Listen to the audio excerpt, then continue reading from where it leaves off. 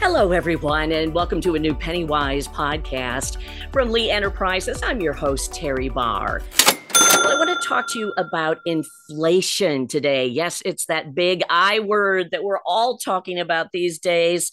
It means higher prices hitting so many of us, and it continues. We are not going to see an end to this, it seems, anytime soon.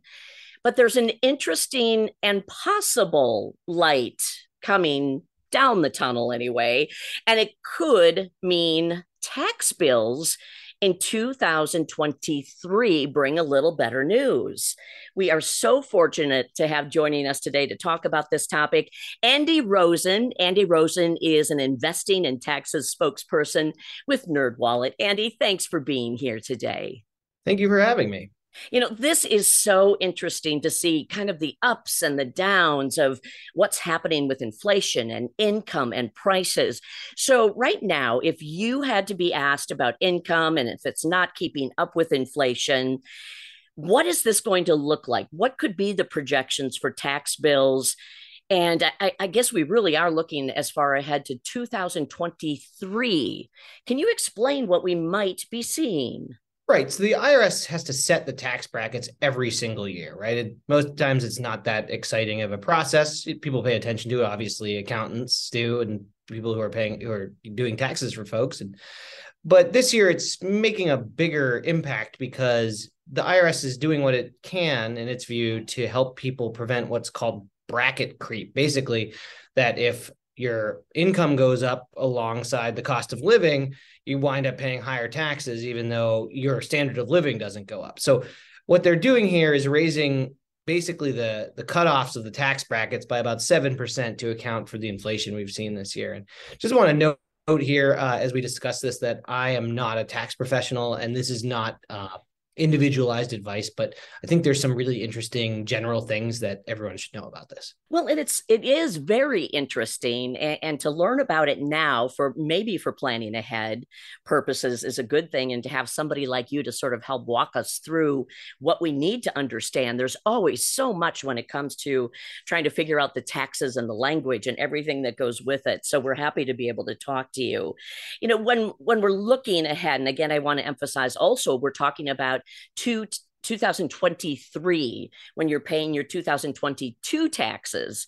What do you think we could expect when it comes to maybe any of the tax bracket adjustments that, I don't know, hopefully they'll help?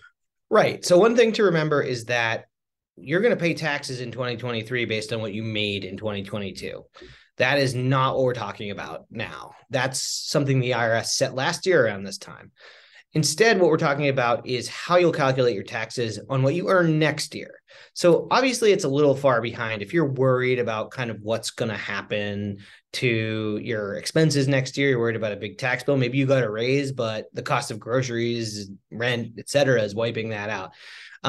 That's the thing what the IRS is trying to deal with, but you won't really see the impact of these particular actions until until you file your 2023 taxes, which happens, as you probably know, in the first part of 2024. Okay. So thank you for that explanation. That helps us sort of begin to look ahead. And what about earned income? Is there anything there that people should really keep an eye on moving forward? Yeah. So there are a handful of other aspects of the tax code that the IRS can tweak thresholds based on the cost of living or inflation. And what they've changed includes the earned income tax credit, which is for people who have lower incomes and get an automatic tax credit. And the tax credit is, it pays actually part of your tax liability rather than reducing, your taxable income. It actually just takes a chunk out of whatever your tax bill would have been. Now, that's a pretty important credit for a lot of people, especially people on the lower end of the income spectrum. Those people are going to see a similar, threshold increase. We've got things like the gift threshold. Generally speaking, gifts that you give have a limit before it becomes taxable.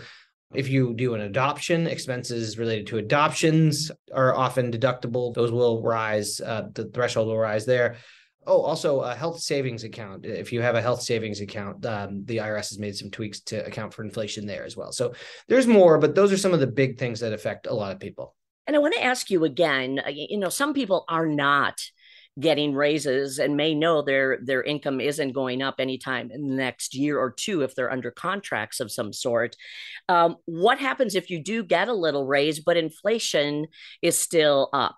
I mean, could that tax bracket adjustment with the ceiling we typically see, could that go up a little bit too, so that maybe you don't jump into that higher tax bracket?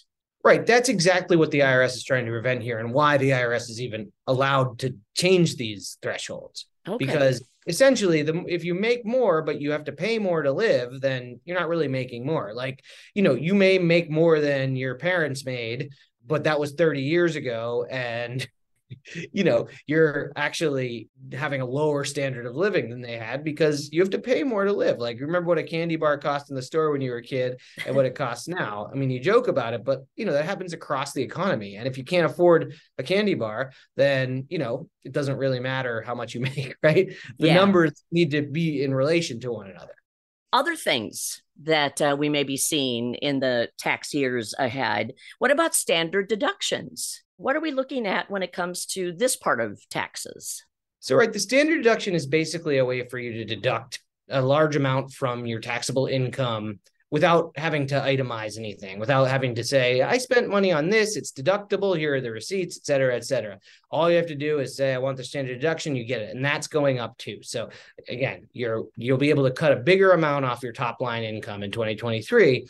You may not want the standard deduction. You may want to itemize your deductions, which means basically, say mortgage interest, other things that you do for a business, all sorts of deductions available to you. You may want to add those up, and that may be more than the standard deduction. But if you're just taking the standard deduction, if your taxes aren't very complicated, it's another bonus for you in 2023. Anything else jumping out at you right now about any of the changes that are happening? And could more changes still come? Or is this it? Well, I think we're going to want to have our eyes out for where inflation goes next year, right?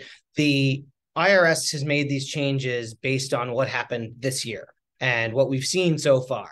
They can't react to what hasn't happened yet. So if inflation levels off and the standard of living starts to grow in a way that is a little bit more predictable, this could really be a relief in 2023. If not, it may not even be enough to offset the expenses you're facing, when you start to line up to pay your taxes in 2024.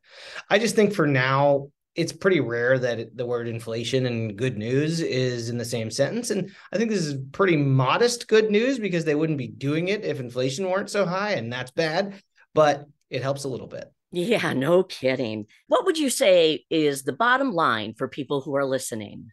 The bottom line is you should look at your own tax liabilities and see, if you're worried about paying your 2022 taxes, you may want to take a look at what deductions are available to you.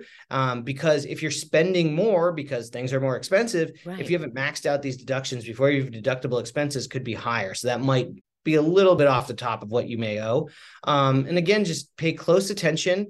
With these deductions potentially being more valuable to you, you might want to be really, really scrupulous about saving receipts, keeping records, making sure that when you're going to this 2023 tax year, you have everything in order and you can get the maximum benefits that are available to you. That sounds like the best plan of action right now. Andy, anything we've missed? No, but there's a lot of coverage on this on NerdWallet. If you want to read about it, you can compare the tax tables for this year and next year. You can definitely find a lot about how to handle this in our taxes section. And also the IRS obviously has lots of great information on this. Terrific. We will include those in our show notes as well for anybody listening and trying to figure out how to plan ahead, which is always a good thing to try to do. Andy Rosen from NerdWallet, thanks so much for joining us today. You're welcome. And I'm Terry Barr, your host of the Pennywise podcast from Lee Enterprises.